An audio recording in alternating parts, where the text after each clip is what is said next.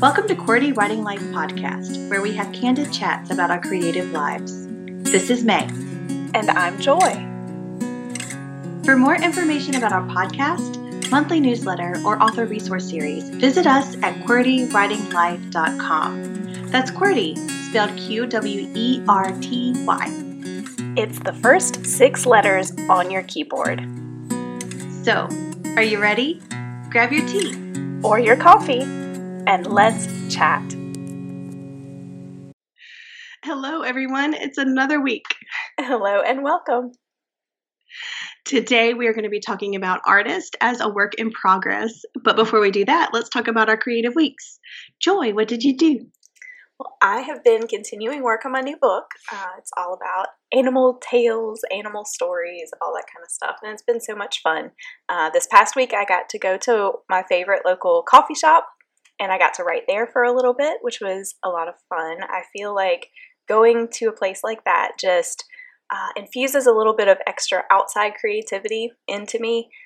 While I was there, the baristas, because I just think that that's a fun word to use, so I'm going to call them that, they were over there figuring out new drinks and taste testing and like, oh, we need more sugar, oh, less sugar, stuff like that. And it was a lot of fun. So it was like that little creative endeavor going on next to me while I'm writing was just fun.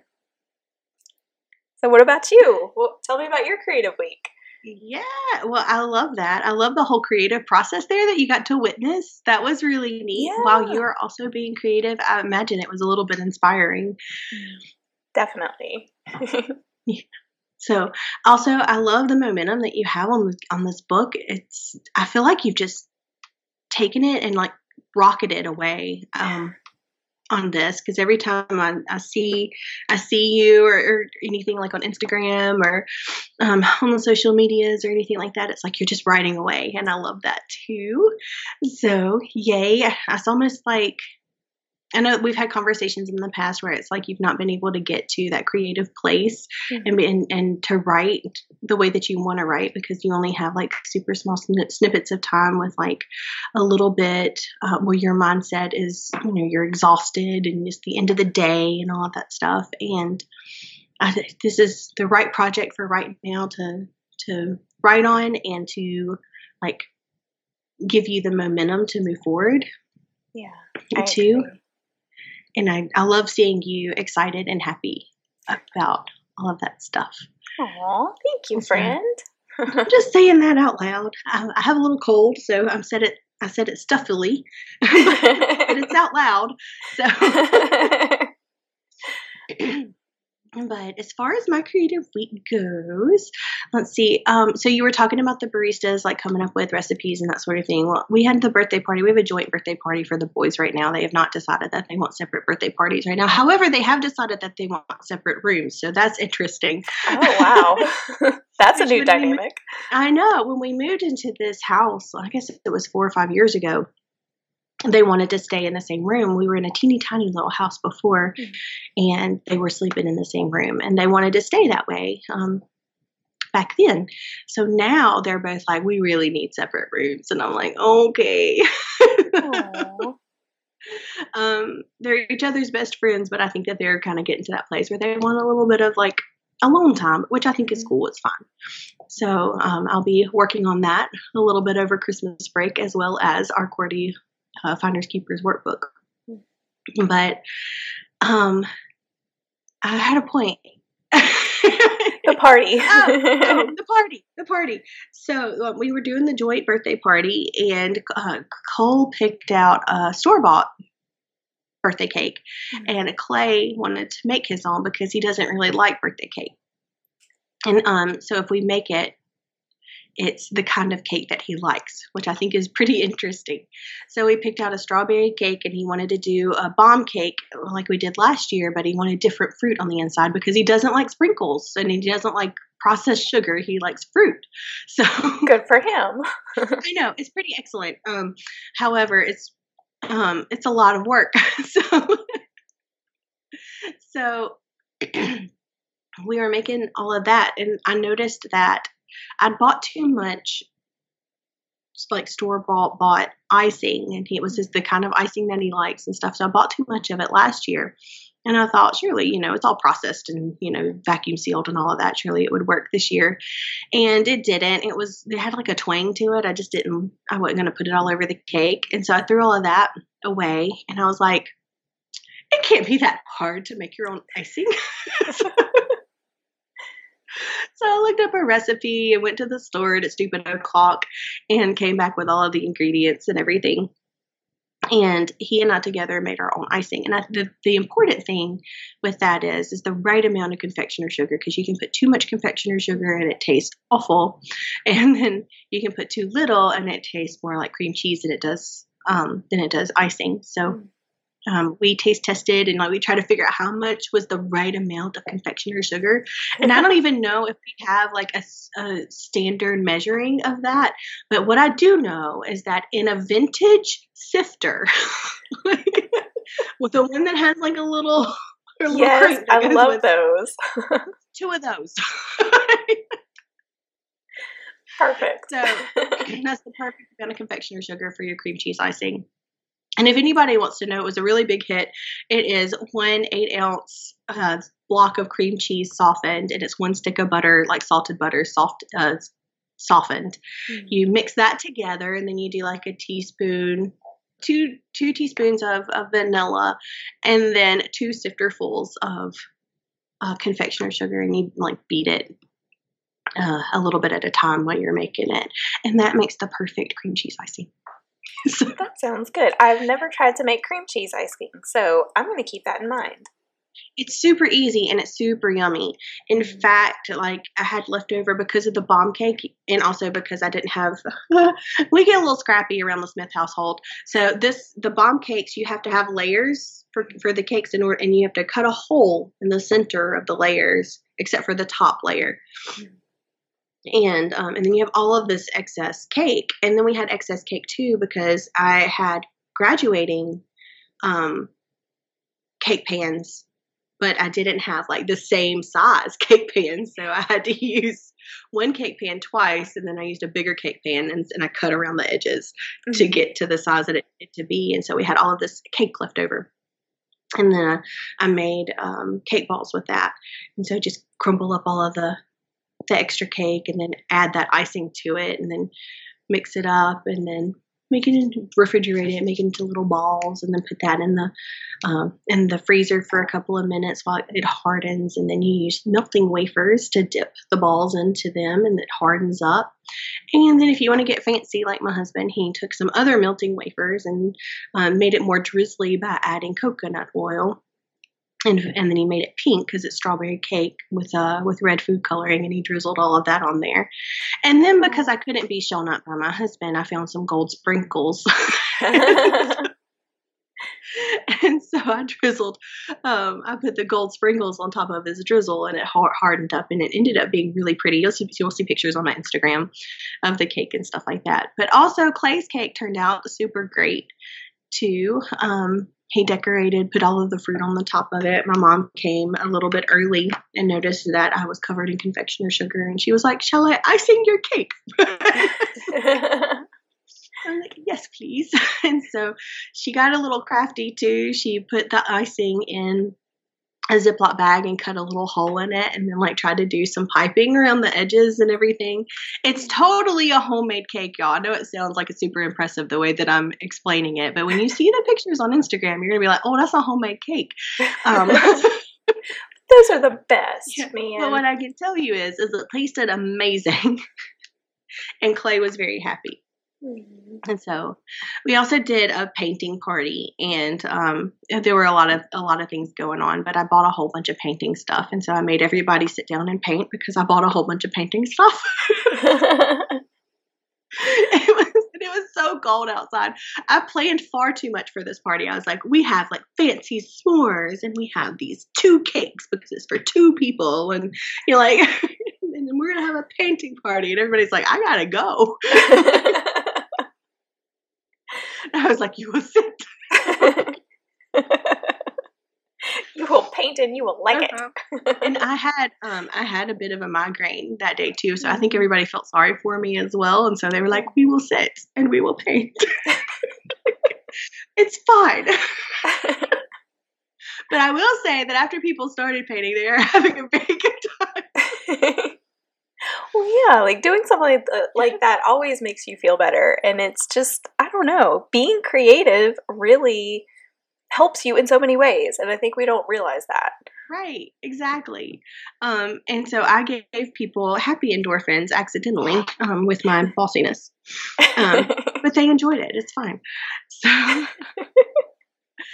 So while the kids like got through with their paintings and stuff like that, and they went outside to play, they got some with their little presents, and they went outside and did s'mores and stuff like that too.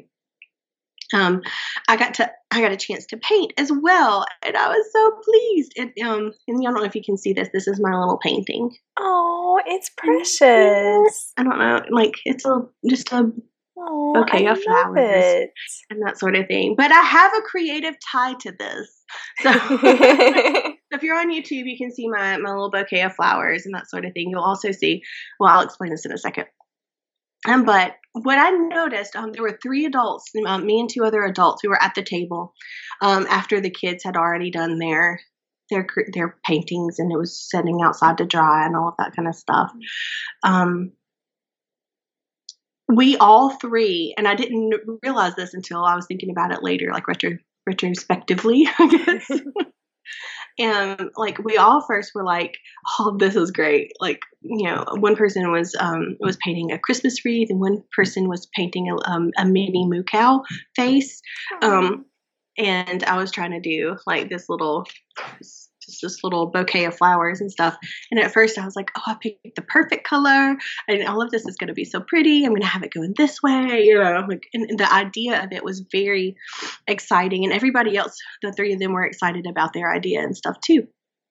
And then we all went through the process of hating our pictures. And it was like, "Oh, I messed it up. Like, it's so terrible. Like, this is terrible. I can't believe I messed up my mini moo cow."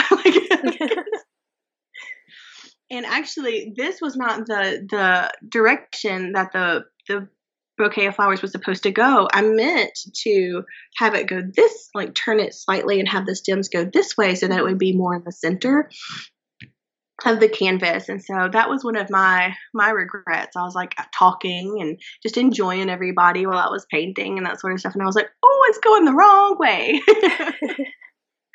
And then like the person who was doing the wreath was like, I think that her thing was that she put it on a black background and she didn't let the black background dry first, and so like the green and everything kind of mixed together, and it just it didn't turn out exactly what she had in her mind.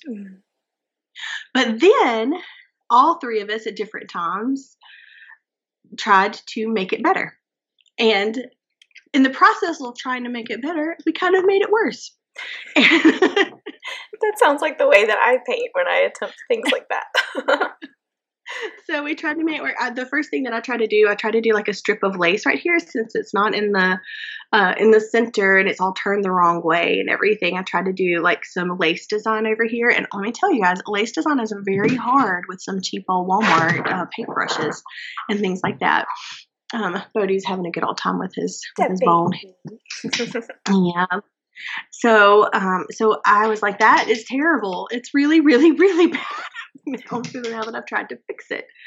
And so, but what I did like about it was like there was like a variation of color over here. And I was like, maybe just maybe I can, you know, pull it back, simplify a little bit, and just kind of do like old film or old pictures where it has like a discoloration on the edges sometimes. Like maybe I can do something like that and kind of mimic that. And that's what I did. And I think that it made it to where this now looks like the center because you have like this extra little bit over here. And I'm pretty pleased with how it turned out. And also, the artist who was doing the mini moo was pleased with how his turned out. And it was the same thing. It was like, oh, I made a mistake and then I made it worse. But now I'm going to do this. And you know what? I kind of like it. I actually like this, you know? And that was the same thing with the person who was doing the wreath. And we all three went through the same creative process, and creative processes really intrigue me. And I think that that's probably exactly how I write too. It's like at the beginning, it's like, this is excellent. This idea is phenomenal. I can't wait to get my fingers on the keyboard. And then it goes into this like, ooh, I messed this up. How can I fix it? And then when I try to fix it, it's like, oh, it's worse. And like the pendulum swinging, right? And so it's like, oh, whenever here. And then somewhere like right here in the middle, whenever you realize, oh, I made it worse. And then like, I can actually, wait a minute, there's like a spark of another idea that's going to be able to help you fix it and get to that finished place. And I was like, that's very interesting how all three of us went through the same creative process at separate times, but because we're all painting at the same time. It was the same kind of thing. Anyway, that's probably far too much of a creative week. I love that. And I love, like, it's the whole happy little accidents thing. Like, right. You know, it's just great how that all comes full circle, and it's neat to see how similar and different everybody's creative processes are. So that's fun. Yeah. Well, and it's the whole human experience, right? Like, we're all humans. We're all creating different things, a different kind of life. We have different beliefs and experiences and all of that kind of stuff. But overall, we're human, and we have the same needs and desires and wants and questions and all that kind of stuff, no matter where we are, whoever we are, what time period we're in, all of that kind of stuff. And I think that the creative process kind of, like, we're all creative in some way, like that's what Joy and I believe, like we're all creative in some way. And just as being human beings, and like there's this umbrella, that creativity umbrella that links us all together in some form or fashion. And I just think it's kind of beautiful. I completely agree with what you said. And I think that kind of plays in really good with what we're going to talk about tonight with the experiences thing. That is a huge part of this topic. Because the experiences that we have kind of mold us into the creatives that we are. And those experiences change over time. And that's kind of leads right into our topic. It does. It does. And so Joy and I are individually authors, but we're also collectively authors. And I do think that our experiences in our lives being able to bring those two things together collectively kind of gives us a whole new story to share as authors. But it's kind of, I kind of see us as three authors. Yeah. If this makes any sense, like you are Joy E. Rankatori, the author, the individual author. I'm May Smith, the individual author, and then we are together, QWERTY. Whenever I talk about our creative process and path and stuff together, like I kind of view us as a single entity. We have our individual creative processes, and then we have a creative process together that works really well. And that's kind of where I'm going with that. Yeah. It's like my individual process is a little bit different than my QWERTY process because I'm working with you, and we are this type of creative together. Mm-hmm. Yeah. Definitely. Yeah, that makes sense. In our last work session on the workbook for Finders Keepers, A Practical Approach to Find and Keep Your Writing Critique Partner, we discovered more places where we could be maybe more concise or clear, and that led us to an epiphany, which is it's not just about the book, but it's also about like our work as creatives. And the reason the reason that we can clarify and expand on what we wrote in the book in 2019 in 2022 is because we've had more experience as creatives, and we've grown as artists, both individually and collective artists. Yeah. Yeah. And as an artist, if you are in practice, you are growing and evolving. You're your own work in progress. Yes, it's about the product, but it's also about the artist. So, writing is an exercise of the heart and soul, whether you write fiction or nonfiction, and I would say that this statement is true of any creative endeavor. Creating is an exercise of the heart and soul. So, our inner beings, who we are at the deepest level, changes over time.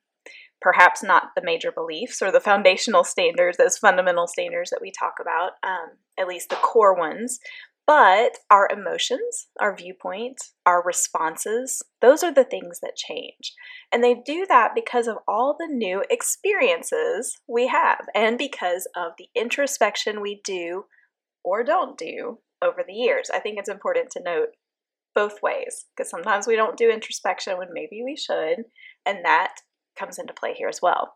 So, for example, I am not the same woman I was in my early 20s. I've grown, I've matured, and I see many aspects of myself in the world around me more clearly than I did then. And that's reflected in my creative work, I feel like. Right. And when you were saying that that we're shaped by the experience that we do and that we don't do, I was actually thinking that like the risks that we don't take also shape us as well. We have had experiences and a lot of things that have been done to us, and then there are some things that we have, done. Mm-hmm. But also not taking risks and maybe experiences that we wish we would have had. We carry that along with us too, and that shapes us as well and makes us maybe a little bit bolder as we grow in our artistry and that sort of thing. And we move forward in that way as well. But the benefit to understanding we evolve as creatives is being able to evaluate and step back, unbiased, to look at our work and glean information from that to put into practice. And we get to chart the growth, which is so cool. We see where we have grown and acknowledge the fact that we are our own work in progresses. How fun. That really is neat. And I think that it's vital to note that our progress and growth does not, or our progress and growth now, like who we've become, does not in any way negate our previous work or make it less than. So some authors will look back on their earliest works and pray that they get lost in the Zon algorithm, right? Like, let's just let them disappear. And certainly there are times when a re-release or a withdrawal of a previous piece might be prudent, and we've kind of talked a little bit about that in previous episodes here this season as we've been going back through our work. But those things, that re-release or pulling something, should only be done after a great deal of reflection and with unshakable certainty. Every author is going to look back on their earliest work and cringe here and there at least.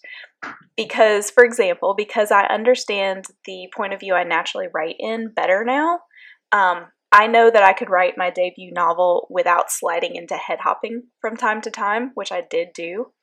But I also know that any good thing was the novel it was meant to be because I wrote it when I did, with the experiences that I had at that time in my life.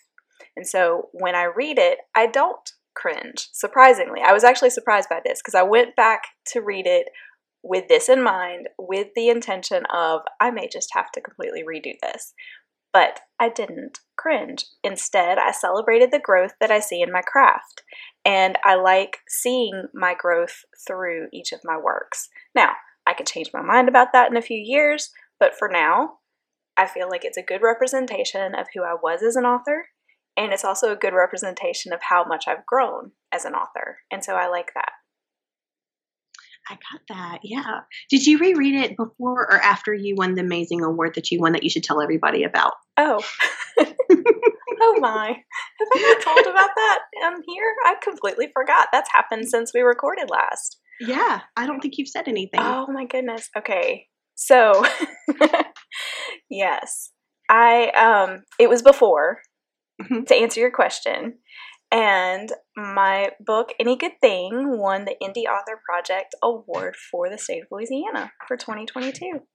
So I am very excited about that. I'm a little bit over the moon, and I was totally shocked. I can just tell y'all, when I watched the webinar that announced the winners, I had no clue, and I ugly cried. I'm glad nobody could see me. It is a good thing that was not a live situation because it was not pretty. But yeah, that was a pretty exciting day. Yes. Okay, so I'm glad that you read it before. Yeah. And then you got the award, which is almost like validation a little bit. Yeah, it really was. I hadn't thought about that. Yeah, so you read it before. Mm-hmm. You did like the responsible emotional thing, I think, which is not something that I always do. So I'm really proud of you for that too. You were like, oh, here's where I could have improved, but here's what I did really well, and I'm still really proud of this book. And then you won an award. So huzzah! So huzzah! And it's so good to kind of have those moments of validation and stuff, and we don't get that very often, I think, as authors. And to be able to have, especially as indie authors, so to be able to have that validation on top of just being proud of the piece that you put out there is a big deal. But in this sense, where we're talking about authors as a work in progress, you were able to say, you know what, I did do this, and I'm gonna maybe not do that in the future with my other projects. But I'm still glad that this book is out there. There are some other reasons why you would do a second version of a book, I suppose. But as far as fiction goes, like I think that fiction, unless it's good business sense, I think you can probably let your fiction lie. With indie authors, we're able to do it a little bit easier than with traditionally published authors who want to redo their books. Because with indie authors, you can just do it. Yeah. You are your own gatekeeper. Yes, exactly. And even if you're an indie author, you can do it. It's like, should you do it? And I think that Joanna Penn, who writes under JF Penn for her fiction novels, her fiction thrillers, she had a desire to do it because she saw a difference in her craft. And she describes this all on her podcast, The Creative Penn. Penn with a double N. But so she did this episode where she talked about like choosing to redo the first 3 books and that she ever wrote. And it's the Arcane series, book 1, 2, and 3. And she chose to do it because, first of all, she saw a difference in craft. They are her introductory books. So generally the first one of the books are free, and they're trying to grab readers and to develop a fan base. And so she thought it would be a good decision business-wise to redo the first 3 books because of her development as an artist, as her work in progress, and in order to gather a newer fan base and to make sure that what she's doing is good quality work and is indicative of who she is as an author right now. Now, with nonfiction, I think we have a different level of responsibility because with nonfiction, particularly like our QWERTY Writing Life nonfiction, we're guiding people. Like we're trying to be we're trying to give people advice.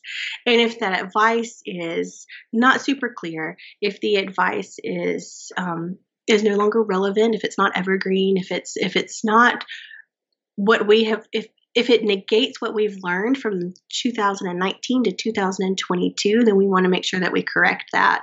And as nonfiction resource writers, we have a responsibility, or Joy and I feel that we have a responsibility to make sure that whoever is reading our books knows exactly what we know when we know it. So it's a little bit more than just, did I grow as in craft? It is also, did I change my beliefs? Did I change my my stance on something? And if so, how can I share that in the best way possible with the audience that we have, and also with new people who come and experience what QWERTY Writing Life is all about. Yeah. And I think too, we want to make sure that what the information that we're giving is still relevant, that it still makes sense, that it still holds true, that the processes hold true, that all of these things. And obviously we've had a few more years of critiquing under our belts. So it's been a relief in some ways, but it's also been just an exciting thing to be part of, to be able to go back through our book, to really be digging into it and asking these questions, asking the tough questions of our words and finding that they still hold true, that the process is still as it was, and that the words that we have and the advice that we can give is still helpful, and it still holds up after all of these years of us being critique partners. Right. I would venture to make an addendum as well and say that it's not just our experiences that change us as artists, that as we get to know other authors and other creatives, that their experiences also impress upon us as well. Yeah. And if we're being good human beings, then, living vicariously and being empathetic and stuff like that is also changing the texture of our lives as well.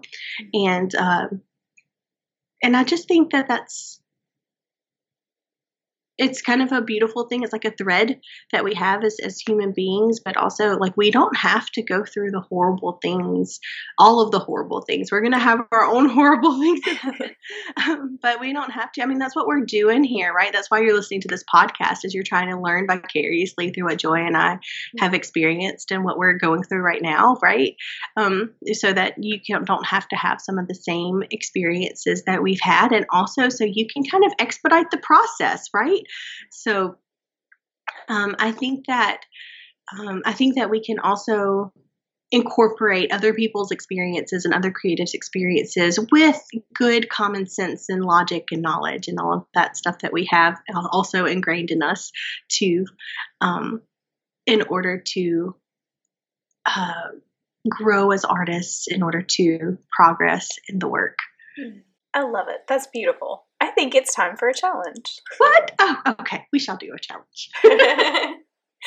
Okay, so we've got a few questions for you guys to kind of take what our epiphany and how we've kind of worked that through in our own minds and apply this to your creative work.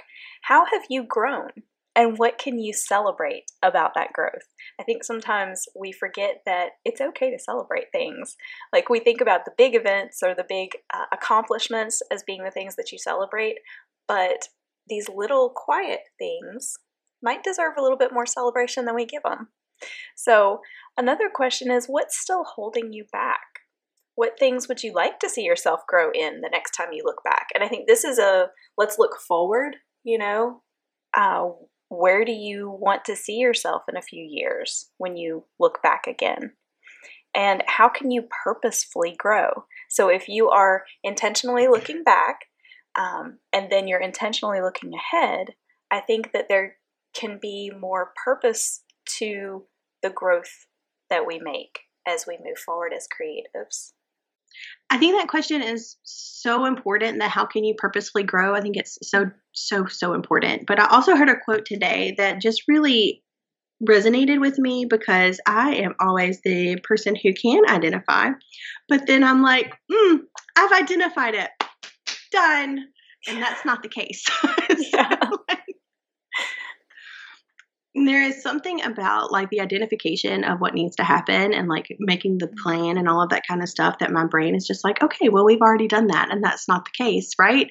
Yeah. So this quote came from Marie Forleo, and she is an author and, coach and all of that kind of stuff. And it came from a reel on Instagram, and we have the link below if you want to see the whole thing. But this was just a small quotation inside of that reel that was just such a big statement for me. And it just reminded me that it's not all about the thinking. It's not all about the identifying. But it says, clarity comes from engagement, not thought. As we go through as artists and we recognize that we are our own work in progresses, it's going to come with that comes with clarity. And the reason that we have clarity and we can look back in 2022 and say, this is how we can make this 2019 product better, is through that clarity. And if you think about it, the only way that we were able to have that clarity is because we practiced being artists in the meantime. So I just want to encourage you to not only identify how you can purposefully grow, but also to practice it, because that's where all of the clarity comes from and the growth comes from. Perfect way to sum it all up. Thank you for sharing that. Wonderful. We hope that you guys have an amazing week. Yes, and go make something. Bye. Bye.